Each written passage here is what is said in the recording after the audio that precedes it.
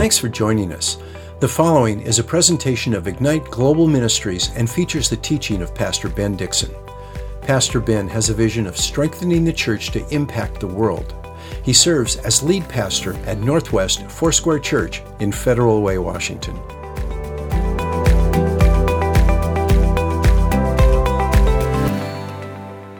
If you do have a Bible, please do turn to Revelation chapter 1. We're going to finish up chapter 1 of the book of Revelation. We have many more messages to go in this series. We're in a series called A Light in the Darkness. Today, my message is entitled A Vision of Jesus. Father, we thank you in the name of Jesus. And we pray for, first of all, I just want to pray for our teachers, public school, private school, homeschool, those that were thrust into this that did not imagine that this would be their job in 2020. Those that didn't think that they would be teaching over Zoom and the frustrations that come with that. Those that are trying to figure out hybrid options. And also for our students that are trying to just be educated, get educated, and they experiencing great loss. Father, we pray over all of these right now. And we pray for your grace. We pray for your wisdom. We pray for your peace. Lord, we pray for your equipping. Lord, right now, would you send rivers of encouragement to all of those teachers and students, moms and dads that are in the midst of handling and navigating these issues right now. We thank you, Lord. We pray, God, that the time will come shortly when our kids could be back in school, back in sports, doing everything that they need to do in this season. We thank you, Lord, but in the midst of this navigation that we're in, figuring it all out, we thank you for the grace that we need. Would you give that today? Would you now open the word to us? Holy Spirit, would you teach us? Will you guide us? Will you transform our lives as we open your word today? In Jesus' mighty name. And God's people said, Amen. Now we are in the book of Revelation, and we are going to wrap up chapter 1. We have another at least 7 to 8 messages after that. I've already told you that we are studying the book of Revelation. The series is called A Light in the Darkness. And I believe that God's going to help equip us in the days that we're in as we continue to study his word. But I've acknowledged to you already that Revelation can be a very confusing book. And it has been for many years. And it's not just Christians or disciples that are confused often by the book of Revelation, but many theologians as well. You may have heard of the great reformer Martin Luther. And he thought or debated in his own mind and wrote to some degree that he was uncertain that the book of Revelation was supposed to be in the Bible. Now, I want you to know that he also thought the same about the book of James. Now, if you've ever read the book of James, it's quite provocative, straight to the heart, straight to the mind, not letting you out, no excuses. We thank you for James. We're so grateful for that book. But Martin Luther made these type of comments, and you may have also heard of John Calvin. John Calvin wrote he wrote a commentary for almost every book of the Bible except for the book of Revelation. Can you believe it?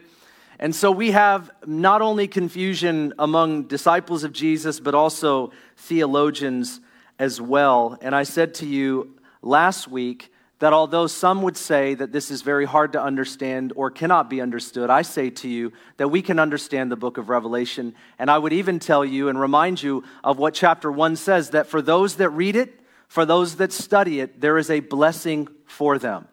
I believe the enemy wants to keep us not only from reading it, studying it, but understanding it, because in this book we find his demise and his clear end. It's not just the end of the world.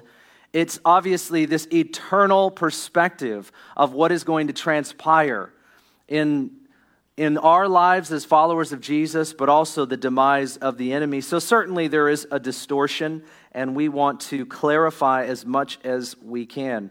I shared with you that the Apostle John, who was in the inner circle of Jesus found in the Gospels, was the one who wrote the book of Revelation. He was somewhere in his mid-90s, and he was exiled to the island of Patmos as a political prisoner, unrighteously, of course, by the Emperor Domitian, who sent him there, most likely because he would not worship him and pay homage to him. So you have a man who's in his mid-90s, has a revelation, a vision of Jesus Christ. He writes to us about what he saw because that's what the Lord told him to do, and we read about that. We will continue to read about that. Last weekend, my message was entitled Pulling Back the Curtain, because that's what the word revelation means. It means to unveil something in order to have an unobstructed view. A modern way of saying it would be to pull back the curtain. And as the curtain is pulled back in the book of Revelation, the first thing that John sees is Jesus. And that's what we're going to look at today for the rest of chapter 1, a vision of Jesus. I already said, if you have your Bible, turn to Revelation chapter 1 and verse 9. And here's what it says.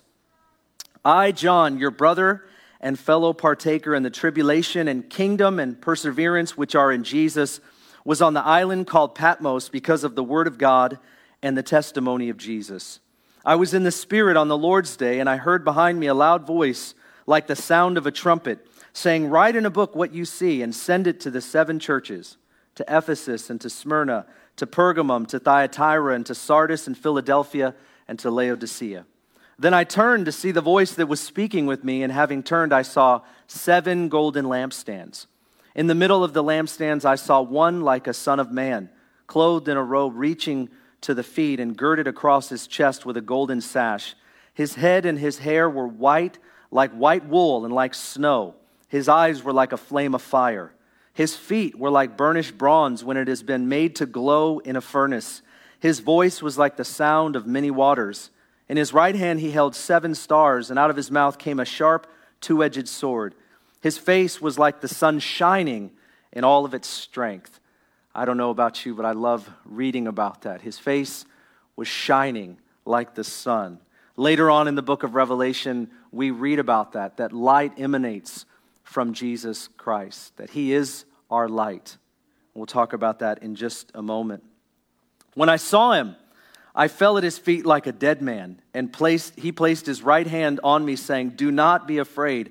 I am the first and the last and the living one. And I was dead, and behold, I am alive forevermore.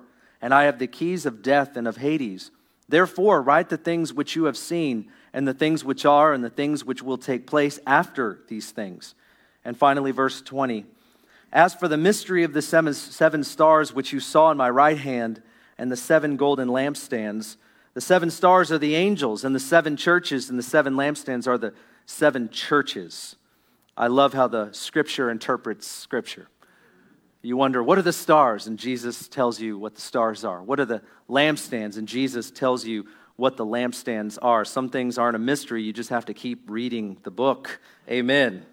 Thank you, Lord, that there's more than just some verses that are confusing. And we will find that to be the case when we are often confused by what is being said. Scripture interprets Scripture. You just have to read a lot more of it. And yes, there are all kinds of things that are in here, and I want to change a little bit of the style that I usually teach.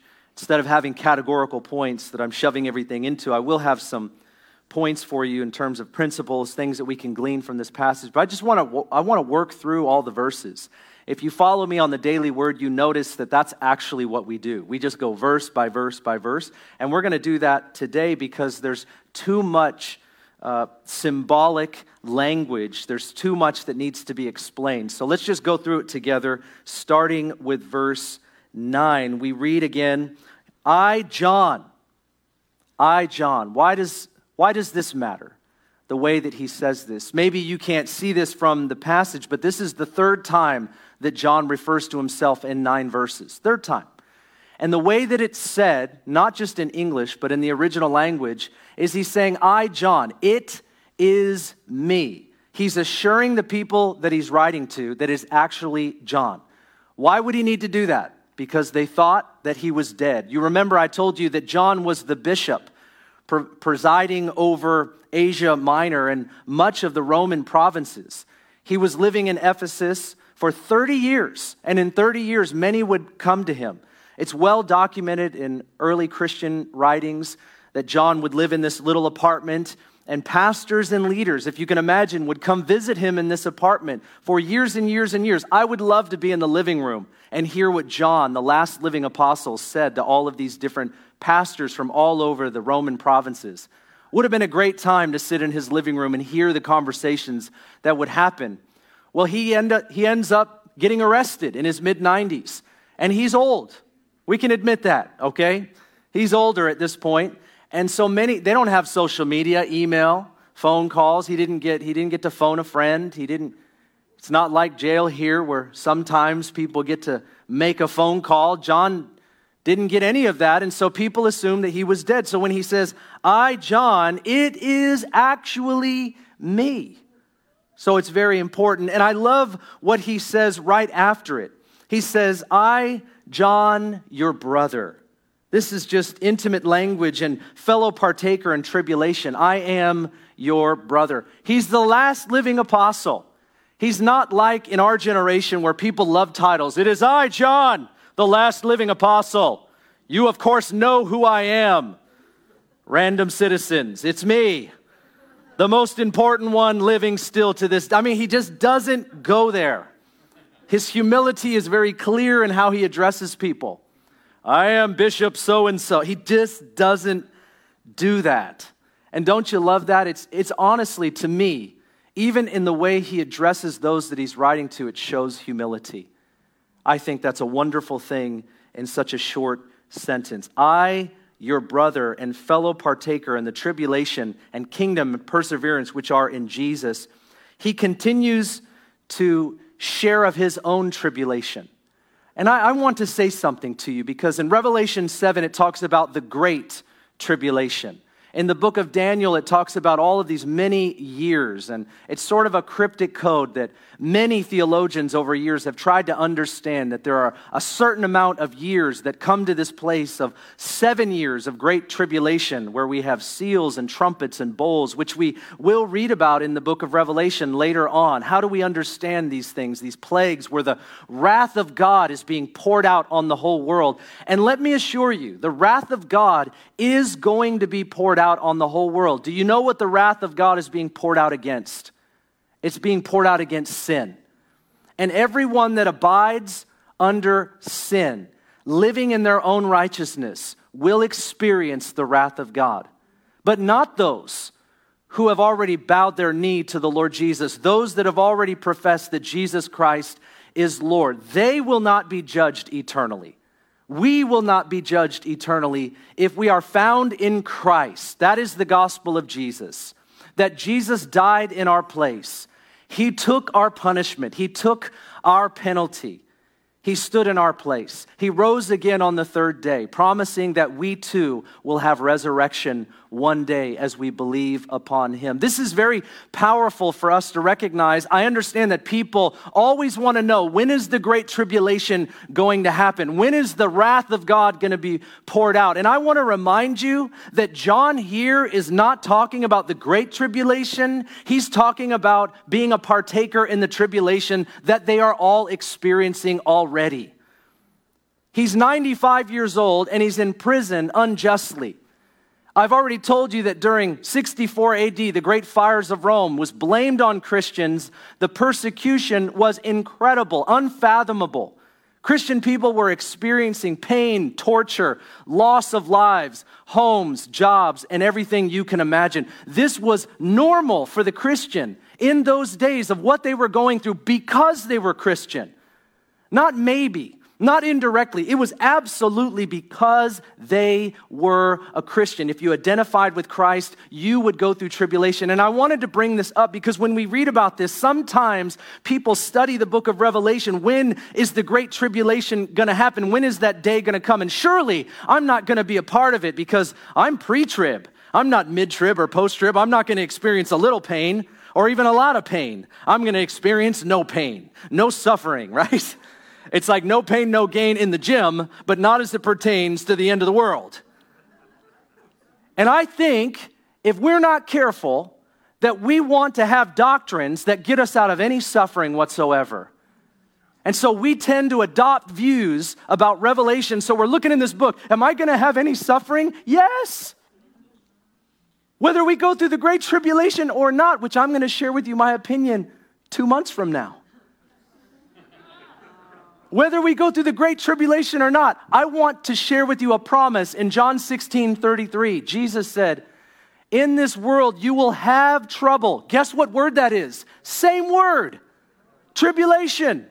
He promised you Those that John was writing to. John's in prison, experiencing tribulation. It is guaranteed. To what level, I do not know. But do not be afraid of suffering for Jesus. Do not be afraid of suffering for Jesus. It is a high honor. The martyrs in the book of Revelation, they considered it an honor. Yes, they wanted vindication. Yes, they wanted to have that experience where they would transition into eternity and be with all of the saints and angels and the Lord Jesus himself in the new heavens and in the new earth. But it was a high honor. Ben, are you telling me I should be excited about being a martyr? No, I'm just saying do not be afraid of suffering. And don't try to find an end times theology where you don't suffer. Ladies and gentlemen, we must prepare our hearts for whatever has to come.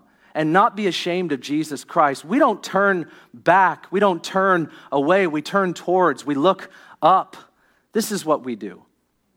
You cannot read the book of Revelation and somehow just hope for no suffering. Forget that. John, the man who wrote it, was in the middle of suffering. The people he was writing to, suffering greatly, suffering deeply. We must recognize that. It is truly the way that it was. And I think sometimes our end times theology can be hijacked by our love for pleasures, cares, and worries in this life rather than love for God. If love for God overtakes you and suffering happens, you may not enjoy it. But the Bible says in James chapter 1 that we count it all joy when we face trials of many kinds. Why? Because there is more than the suffering. Come on, somebody. There's more than what you're going through. We're spending eternity with God. And it's going to be bliss. I don't know if I like the word bliss, but it's the only word that comes to my mind. It's going to be incredible. And so whatever we go through, whatever the tunnel looks like, to get to the glorious eternity that Jesus has prepared for us and for him together, oh man, whatever it looks like, whatever bumps, scrapes, bruises, so what? Let's go through it and let's go through it well. Let's suffer well. We don't have some weird, obscure view that the people of God will not suffer. I know that does get preached occasionally. It's not my theology. In fact, I don't know how you can have that if you read the Bible. The Bible actually teaches us multiple times to suffer well, not for our own foolishness, but to suffer rightly in the name of Jesus. Peter actually says, make sure that your suffering isn't because of your own sin. Do you imagine getting that as your encouragement letter from the Apostle Peter in the first century? You'd question whether or not you were going to share with your home group. You were the first one to read that letter. What it says right here that we're supposed to suffer well and not because of our own foolishness. I wonder if anybody ever was tempted to change the words a little, to give everyone a little encouragement, because they were going through pain, right? How do you bring a little hard news to people that are going through hard things? I don't really know, but we're just going to keep going. Thank you, Pastor Ben.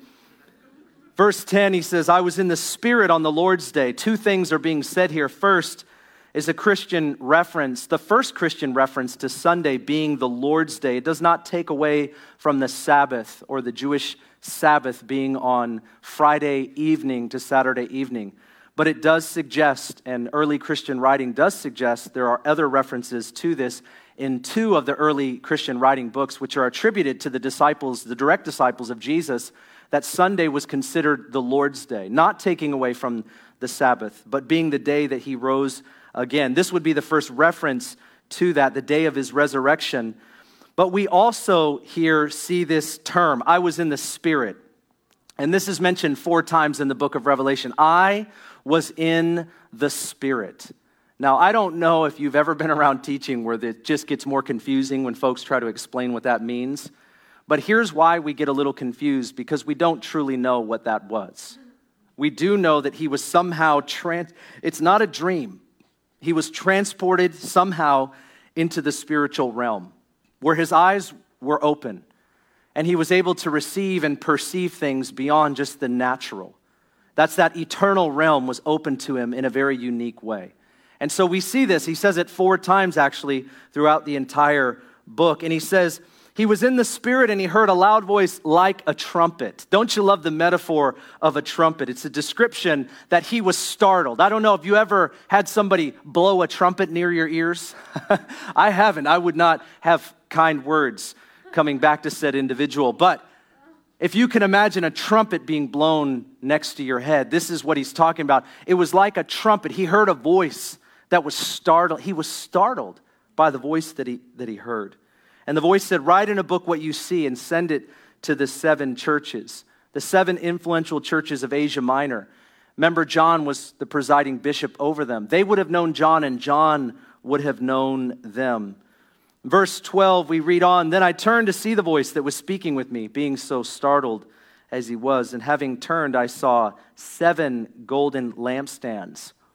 You would know from the book of Exodus, chapter 25 and 37, 40, many passages actually in the book of Exodus, that the golden lampstand is the menorah that God calls Moses to set up, not only for the portable tabernacle in the wilderness, but eventually in the temple as well. And it provides light in the temple so that things can be seen 24/7. In fact, the menorah was to be lit 24/7. 2 times a day, they had to flush it out and replace it with pure oil.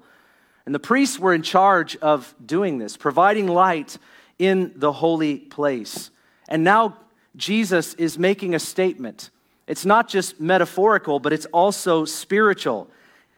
John saw the 7 golden lampstands. Later, verse 20, we have a clear interpretation what the golden lampstands represent. The 7 churches, which is another way of saying that the church of Jesus Christ is now the light in the dark world, the light of Jesus, showing the glory of the Lord. It was a representation. Now it is a reality. The church is the light of the world, and Jesus is going to call his church to no longer be a flickering flame, but to be a bright and burning lamp, which is what this is really all about.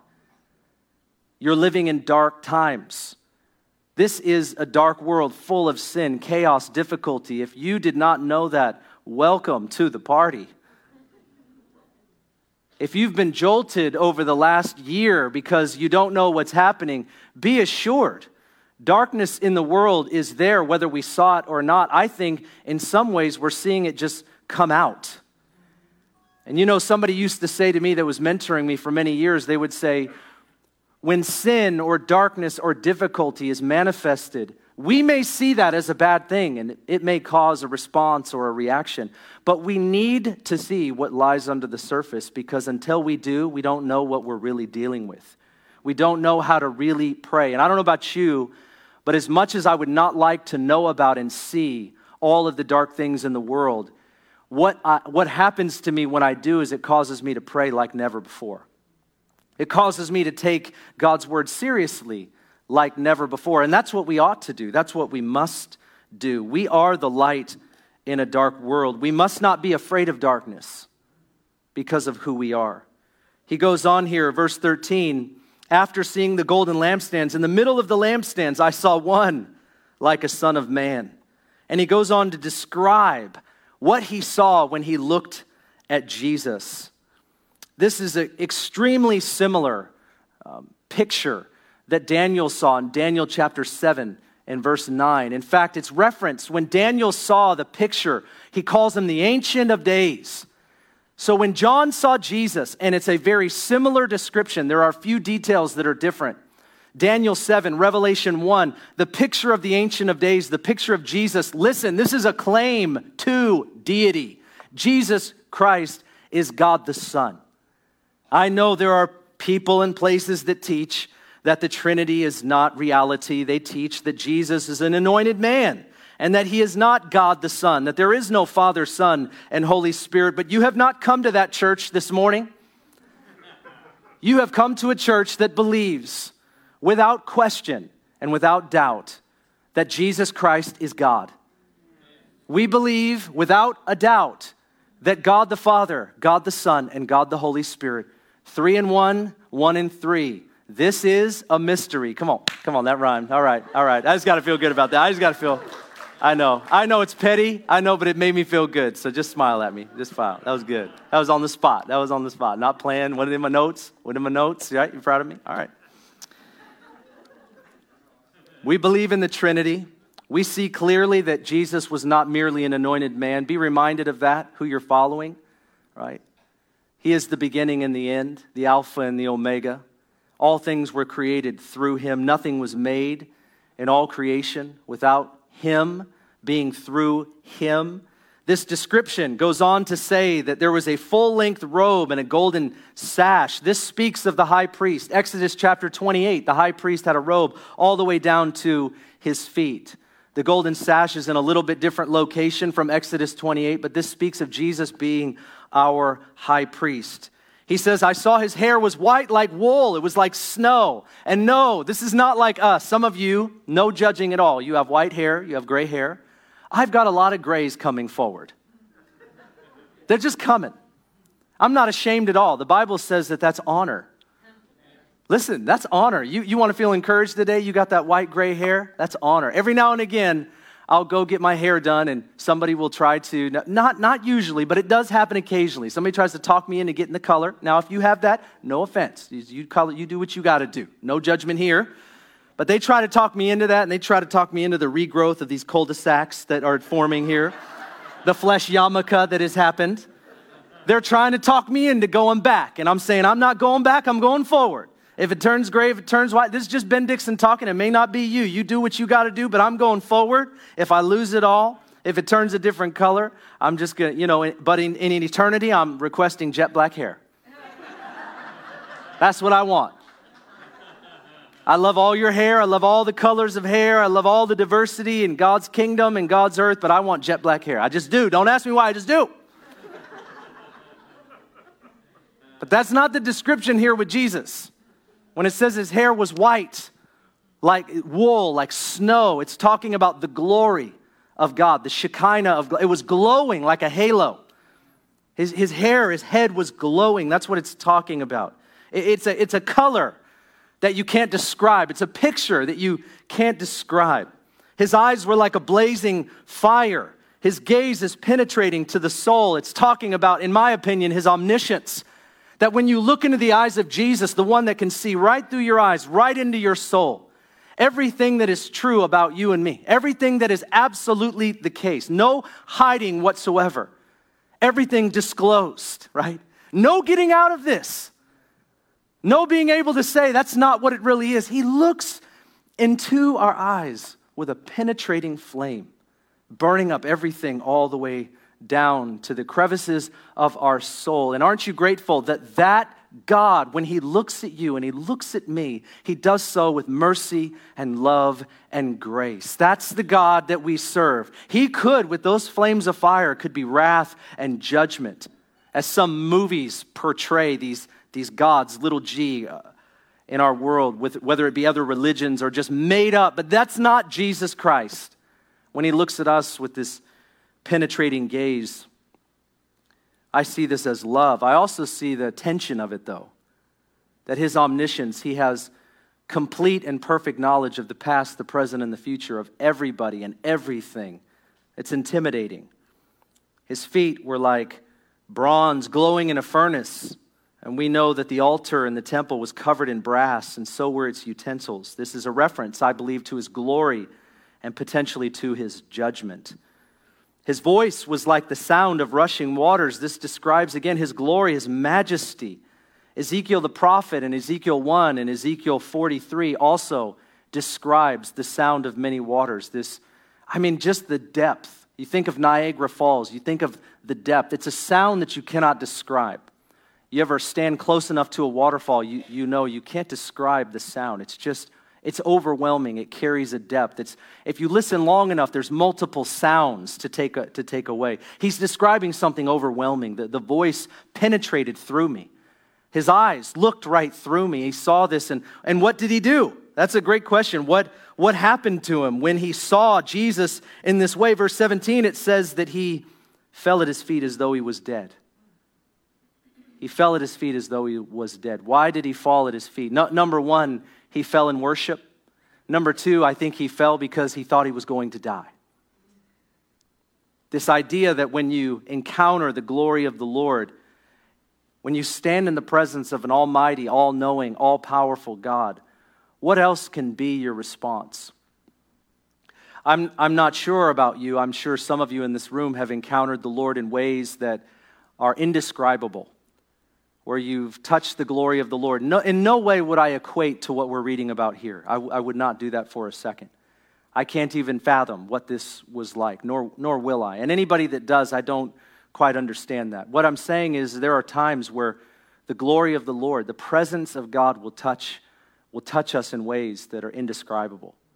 I've been in meetings, I've been in rooms. I referenced it where I talked about one time I was preaching at a youth camp of a church that I'd never been to. It was multiple churches, and I went that night, didn't really know anybody, and I preached on the holiness of the Lord. God is holy. He's set apart. There is none like him. God calls us to be set apart, not just in perfection. Jesus alone is perfect, but he wants our lives to be set apart. We're his servants. We're his sons and daughters. We're created for him. Our lives are not about what this world is about. Yes, we are in the world, but we are not of the world if we are in Christ. And so there's this reality where sometimes it feels like heaven opens and the glory of God, the presence of God touches us. And while I was at this youth camp, I can remember preaching on the holiness of God, God touched young people. That we didn't even pray for some of them, and they just were on the ground. It felt like you couldn't get low enough. And young people aren't going to do this if God isn't going to touch them. I would say old people aren't going to do this. There might be some that quickly want to fall, and that might be a Pentecostal tradition. But I'll tell you, this was the kind of power that causes people to fall over, not because they're trying to have some great experience or cool Pentecostal service. It was that moment where the heavens opened and God touched people so powerfully that it was like you couldn't get low enough. You just couldn't get low enough. I remember I had to use the restroom like a couple hours later after praying for a ton of young people. I came back and young people were on the ground for hours. I remember one kid got up and had never painted anything before, and they went over to this section where you could paint. It was like prophetic art, and they painted this brilliant thing. And I walked up to this young person, and I said, "How long have you been painting?" Because it was just fantastic. And they said, "This is the first time I've ever painted in my life." And I thought, whatever juice you're drinking. The glory of the Lord. I've had times, every house I've ever lived in, I've had an experience with the Holy Spirit. Not because I sought it or asked for it. Not saying that's wrong, but every living room that I've ever lived in, every house that I've ever lived in since being a Christian, I've had the glory, the presence of the Lord touch me so deeply I can't describe it. In fact, there are things that have happened in my life that sometimes I don't want to try to describe because I can understand and appreciate what it's like to be on the other end listening to that. Did that really happen? Yeah, it really happened. So I'd rather keep most of it to myself, knowing that God, in his love and his mercy toward me, decided that he wanted to show me something that I couldn't fathom. John here, on a whole nother level, is explaining that he saw Jesus. Come on, somebody. He saw Jesus in his holiness, and it touched him so deeply that he fell down at his feet as though he was dead because he thought he was going to die. And you know what Jesus does? In the same verse, it says that Jesus with his right hand touches him. And the first thing he says is, "Do not be afraid." Do not be afraid. I am the first and the last. The word here, the Greek word for last is the word eschatos, which is where we get eschatology from, which is the study of the end times. I am the first and the last. I am the end. Isn't that very telling? I am the beginning, and I am the end. We're looking for the end times. We're looking for all the unfolding events. We're looking for all that. We get preoccupied. Oh, what's going to happen? How's it going to happen? Jesus says, "I'm the first. I'm the end. I'm it." That's what you need to know. You're seeing me. I want you to look no further. Yes, I'm going to tell you about some things that are going to transpire, but let me tell you where it leads to. The path has one destination, and it's me. I'm the first, and I'm the last. Starts with Jesus, and it ends with Jesus. This is a vision of Jesus. It's all about him. A revelation of Jesus and a revelation from Jesus. We read also here, verse 18, I am the living one. I was dead, and behold, I am alive forevermore, and I have the keys of death and Hades. Keys represent authority, access. I have the keys over death and over Hades. I have the keys over this life, and I have keys and authority over the next life. I want you to know that first, he's comforting John. Secondarily, he's comforting those that John's going to speak to. And guess what? It says the same thing to us. Jesus has authority over that which is now and that which is coming.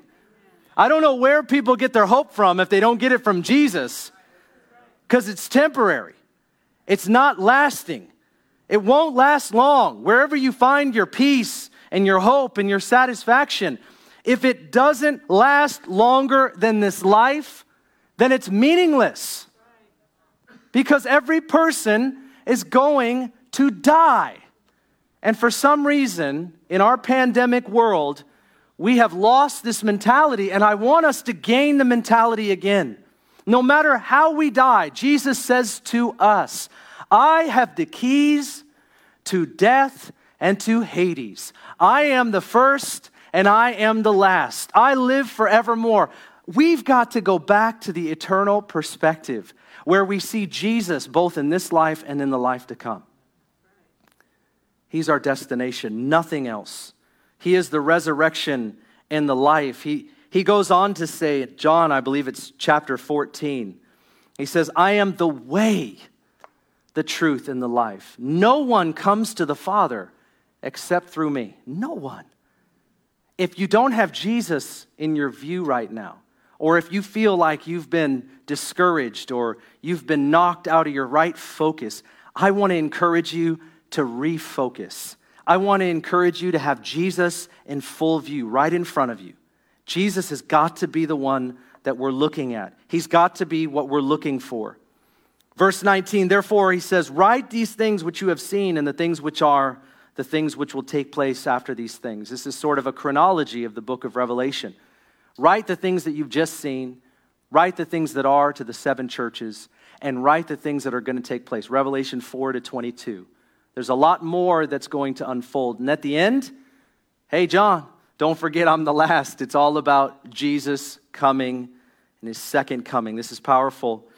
He goes on to say, as for the mystery of the 7 stars which you saw in my right hand, the 7 golden lampstands, the 7 stars are the angels of the 7 churches. There are theologians that would tell you that these are angels, that each church has an angel. I believe the word doesn't have to mean that. Most of the time it's referring to an actual angel in the book of Revelation. Literally, the word behind angel here is messenger. And so there are lots of people who would think that it's representing, speak to the 7 stars, the 7 messengers to the 7 churches. I believe it would be that key elder, the pastor of each church. I don't think it's referencing an angel. It would be outside of our understanding. I think it would be outside of the understanding of the original reader. So that's the interpretation that I go with. And he says the 7 churches are the 7 lampstands. He says this, we of course already know that. I want to share with you 3 things that we can take away from what we've just read. The first is this: a vision of Jesus will bring us strength. A vision of Jesus will bring us strength. John was a prisoner in his mid-90s. Here he is on the island of Patmos. This is an island of rock. It's just stripped of vegetation. 18 months he's there with his companion, his assistant, Prochorus. They're left to fend for themselves. They find this cave where they end up staying. This is called the Cave of the Revelation. You can go there today. You can actually visit this place. The Cave of the Revelation. John is quarantined. I know that's a word that we understand a little bit better in 2020. John is quarantined. I can imagine at this stage of his life what he's going through. He needs strength. And here he has a vision of Jesus in his mid-90s. And I can tell you unequivocally that John receives strength. Do you need strength? Did the 7 churches need strength? Where they became a flickering flame in a dark world and needed to become a bright and burning lamp. You read all of these scriptures that tell us that we are the light of the world, that we have the gifts and the power of the Holy Spirit. You don't feel very powerful. You don't feel like a very bright lamp right now. You don't feel like what this says You're not living in some of the promises. You're not living in some of the identity that is clearly spoken over the church of Jesus Christ. Do you need strength? Well, guess what? This vision of Jesus right now, if we can see it, if our heart is open to it, we will receive strength today. Why? Because we're seeing Jesus Christ. We need to see him as he is. Not just the Savior, not just the Lamb of God who takes away the sin of the world. That is awesome. That is what we need. We need salvation. We need forgiveness. But ladies and gentlemen, I believe that we will be thoroughly strengthened when we continue to see Jesus Christ as the glorified, risen Christ. When we look at his glory, even if we're looking through the vision that John had. Not suggesting that we're all to have our own visionary experience per se, but if we look through what John wrote and we capture it and we ask the Holy Spirit to reveal it, God will open our eyes and he'll open our hearts to be exactly who we need to be today. Strength will come. Strength will come from God. Ephesians 6:10 says, "Be strong in the Lord and in the power of his might." Not self-strength. Not self-sufficiency, but strength that comes from God and from God alone. To those who have ears to hear, I bet you this emboldened the church. Do you need that? Do you need strength? Don't look at this passage and go, yeah, that's great cryptic, apocalyptic literature. Don't do that to yourself. Be reminded of the Jesus that John saw, the glorified and risen Christ. Be reminded that you are going to see him. We are going to look at Jesus just as John did one day. This strengthens us. Number two, a vision of Jesus will bring us clarity. The context here is persecution. They're conflicted, they're confused. The church is dealing with everything imaginable. And I would say to you that Jesus has something to say. Jesus had something to say to his church that was conflicted and confused. He gives clarity in the midst of confusion. He wants to give clarity. The question is not, is Jesus speaking to his church? The question is the church of Jesus listening to him. The assumption it cannot be that we are everything that we're supposed to be right now. The assumption cannot be that we are hearing everything we need to hear, doing everything that we need to do. That is called pride, and it is a profound pride in the midst of a world that we've never seen before, a time that we've never been through before, a place that we've never gone before. We are there today. And Jesus wants to give us clarity. He's got something to say. Isn't it interesting that we're going to read about the 7 churches of Revelation that again and again and again, every closure of the message to each church, 7 churches get 7 messages, and at the end of each one, he gives a promise, and then he says to him who has ears to hear what the Spirit is saying to the churches. Ask yourself the question, do you have ears to hear what the Spirit of God is saying to you? Is the church of Jesus. Do we, Northwest Church, are we listening to the Spirit of God? Are we listening to fear? Are we listening to other views and opinions and versions?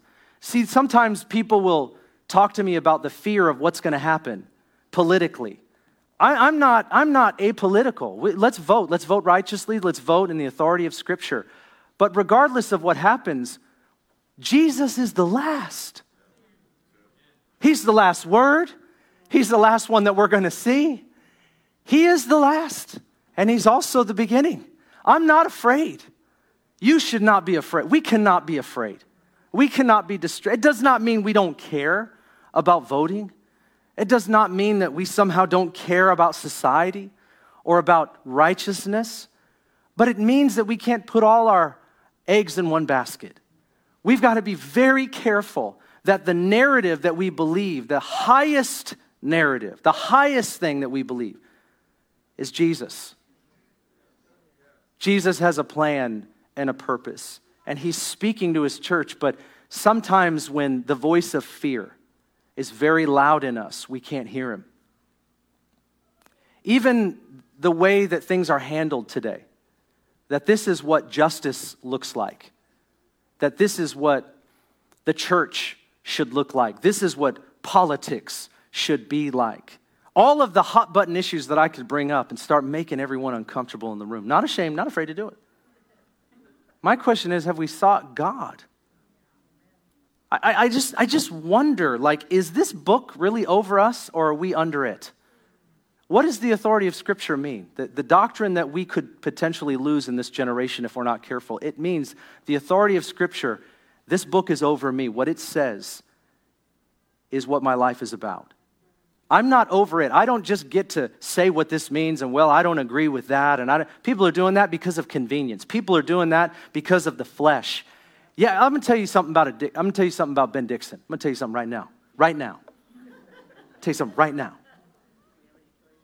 I've got the flesh. I know what anger smells like in my life. It's not hard. It is not hard to be mean and get mad. It's not hard. That's easy. It doesn't take much to lash out. Sometimes people are like, you need to speak the truth. I'm like, what you're suggesting is getting something off your chest. It's not speaking the truth. That's what you're doing. You're just trying to get something off your chest because you're mad. Have you prayed about that? Have you studied the Word of God about that? Have you been on your knees to consider what the Holy Spirit is saying to you? Have you received, are you living in the tension of all of this like the rest of us right now? That's why it's so hard, isn't it? Because even when you preach justice, it's not just vindication. It's not just revenge. Biblical justice leaves you in this tense place. It leaves you in this place where, yes, you want justice for the oppressed, but at the same time, for the oppressor, you certainly want them to change. If all we do is jail up everybody that does wrong and they never get transformed, what kind of a world is that? As a person who spent 3 years almost in prison ministry, I can tell you from experience that God had to give me that compassion and remind me of how imperfect I was. I had to come face to face with all that. So on one hand, we seek justice for the oppressed. And on the other hand, we're like, Lord, would you transform the oppressor? If we don't hold that tension, we easily forget who we are. Do you know that your righteousness is filthy rags before God? Why do we lose that perspective? Why do we lose that perspective? No, seriously. We lose that so easily. And we assume that we are the righteousness of God because we always were. We weren't that bad. I think sometimes the most dangerous part of the negative aspect of religion is that we have this tendency to think that we aren't that bad and weren't that bad. And what it does is it robs God of his glory and why Jesus had to go to the cross to take our place. Amazing grace, how sweet the sound that saved not everybody said it. Not everybody online, I didn't hear you. Saved a wretch. Saved a wretch. Yeah. How good is the good news to you in your life? He brings us clarity. And last, a vision of Jesus brings us to our knees. The vision of Jesus brought a 95-year-old man to the ground in fear and trembling. This experience changed John. It humbled him to worship. You can't see Jesus and be the same. It's why we hide. It's why we hide. I'm going to tell you what's not going to last in this generation. Casual Christianity is not going to last. There are some of you in this room, I'm going to pull something out real quick. Some of you in this room, you went through the Jesus People movement. You experienced the glory of God. You walked a little bit in a touch of revival. I want to remind you, not everybody has the history that you do. And I'm asking you to cry out in this generation for what your life has been built on. If you've gone through the touch of the Lord, if you've experienced Jesus in transformational ways, will you cry out for this generation to have what you had? And then will you cry out for yourself to experience him in a whole new way? If seeing Jesus through even just Scripture does not bring us to our knees, what is really going on? Today people are telling me all this stuff about how bad it is, and Pastor Ben, aren't you concerned about this? You know what I'm concerned about? I am concerned that if we really think it's that bad, that we are not desperate for God. If it's really that bad, then why are we not desperate for God?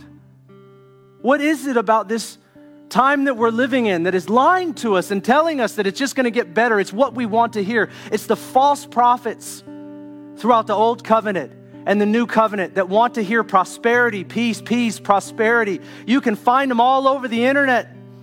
You can find them. You can look for them. You can search for them. You want to hear that? You can find it. But what is Jesus saying? What is Jesus saying to his church? And when we see Jesus, does it even touch our hearts? Does it even move us to the place of prayer? Friends, I'm not here to guilt you. I am here to invite you. Come on. If we're not desperate for God, we've got to be. We better be. We can't judge this generation. We can't judge young and old. We've got to judge ourselves. We've got to look into the mirror, not through a window to see everyone else. We've got to look into the mirror that God would show us ourselves, that we would be desperate for God again. And if you've never been desperate for God, look into his holiness. Let him show you his beauty and behold the glory of the Lord. Friends, we're going to see him. We are going to see him. And when we see him, everything about religiosity and how good we thought we were and whatever life we had, it all just fades away and it's burned up. And we are looking straight at Jesus Christ in his manifested glory. And whatever comes out of us, I don't know what it will be, but it will definitely be this. We are not going to have a different response than what John had. And we better have it now. Say, Ben, you were on a vacation for a couple weeks. What did God speak to you? One thing he showed me was we got to pray. And not like I prayed before. I got to pray more than I've ever prayed. I got to spend more time with Jesus, calling out, crying out. I don't have the answers for this world other than what Scripture tells me, and I can't make it happen. You can't make it happen, but if you see Jesus, you will be changed. And if you're changed, what's around you can start to have a compelling picture of who he is. I want to be compelling, not because I'm trying, but because I'm just changed in his presence. I behold his glory, and as the scripture says that when you behold the glory of the Lord, you're transformed into his very image. When you behold his glory, not when you try hard enough or you try to get better, you work really hard, but you behold his glory, it says, 2 Corinthians 4. It's looking into him, beholding the glory of the Lord. You know why the generation and the culture is so set? The enemy wants to distract us to see everything else. Look at this and look at that. Even a false view. We don't need a false version. We need a real vision. I had this picture. I'll close with this and we'll pray. I had this picture as we were praying about... in the mall, there's this place you can go to where you can buy scented candles. I'm just going to stay on my knees if you're okay with that, because I don't know if I should get up yet. But there's this place in the mall you can go to where they sell scented candles. I've never gone there. I've walked by. I've been overwhelmed by the scent. But there are also these places that you can go and you can buy scented candles that are really smell really bad. And it's like a joke. It's like a practical joke. And sometimes people will buy those candles for people as a joke. You've never done that before, of course. But they're horrible smelling. Yeah, they provide light, but they smell terrible. When you light them, the only thing you want to do is put them out. But when you light something that you like and it's got that scent, not only does it provide light, but it smells good.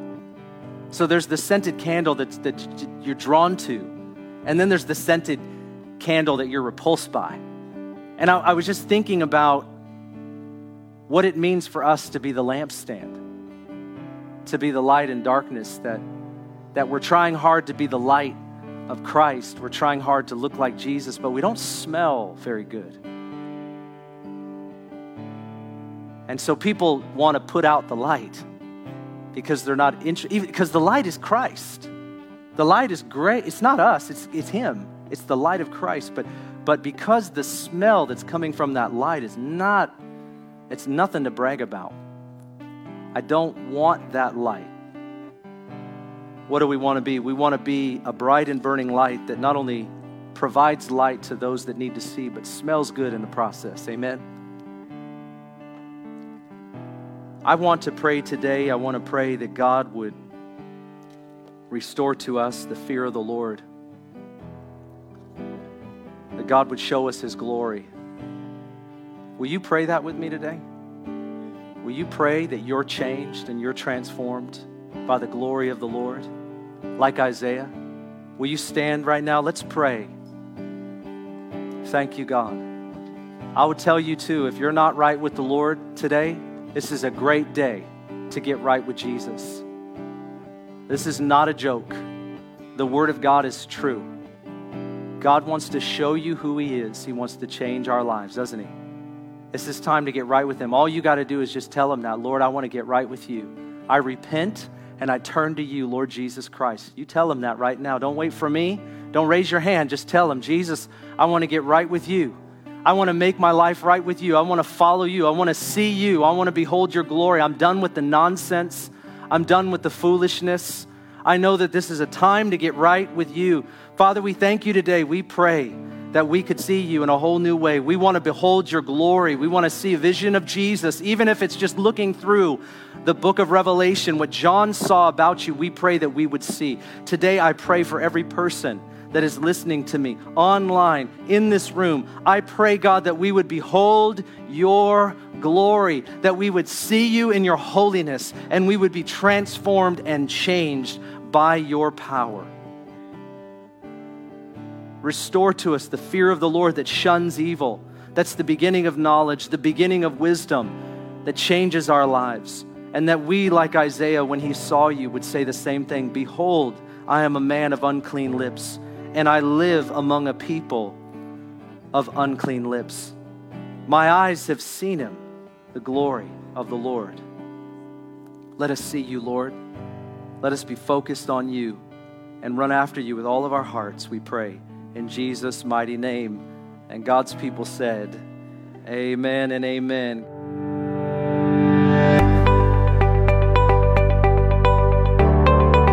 Thanks for listening.